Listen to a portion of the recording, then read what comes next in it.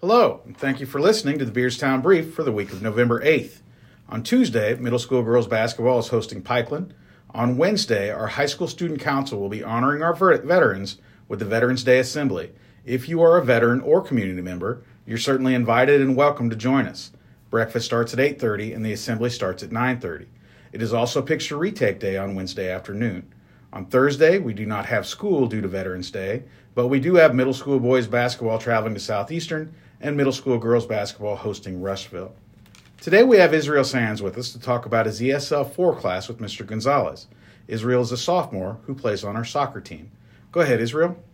So the reason I chose Mr. Gonzalez's class is because he puts his heart into teaching and explains the lessons right and goes over it with you until you get it. He won't let you down on anything. He keeps his promises and makes his class enjoyable.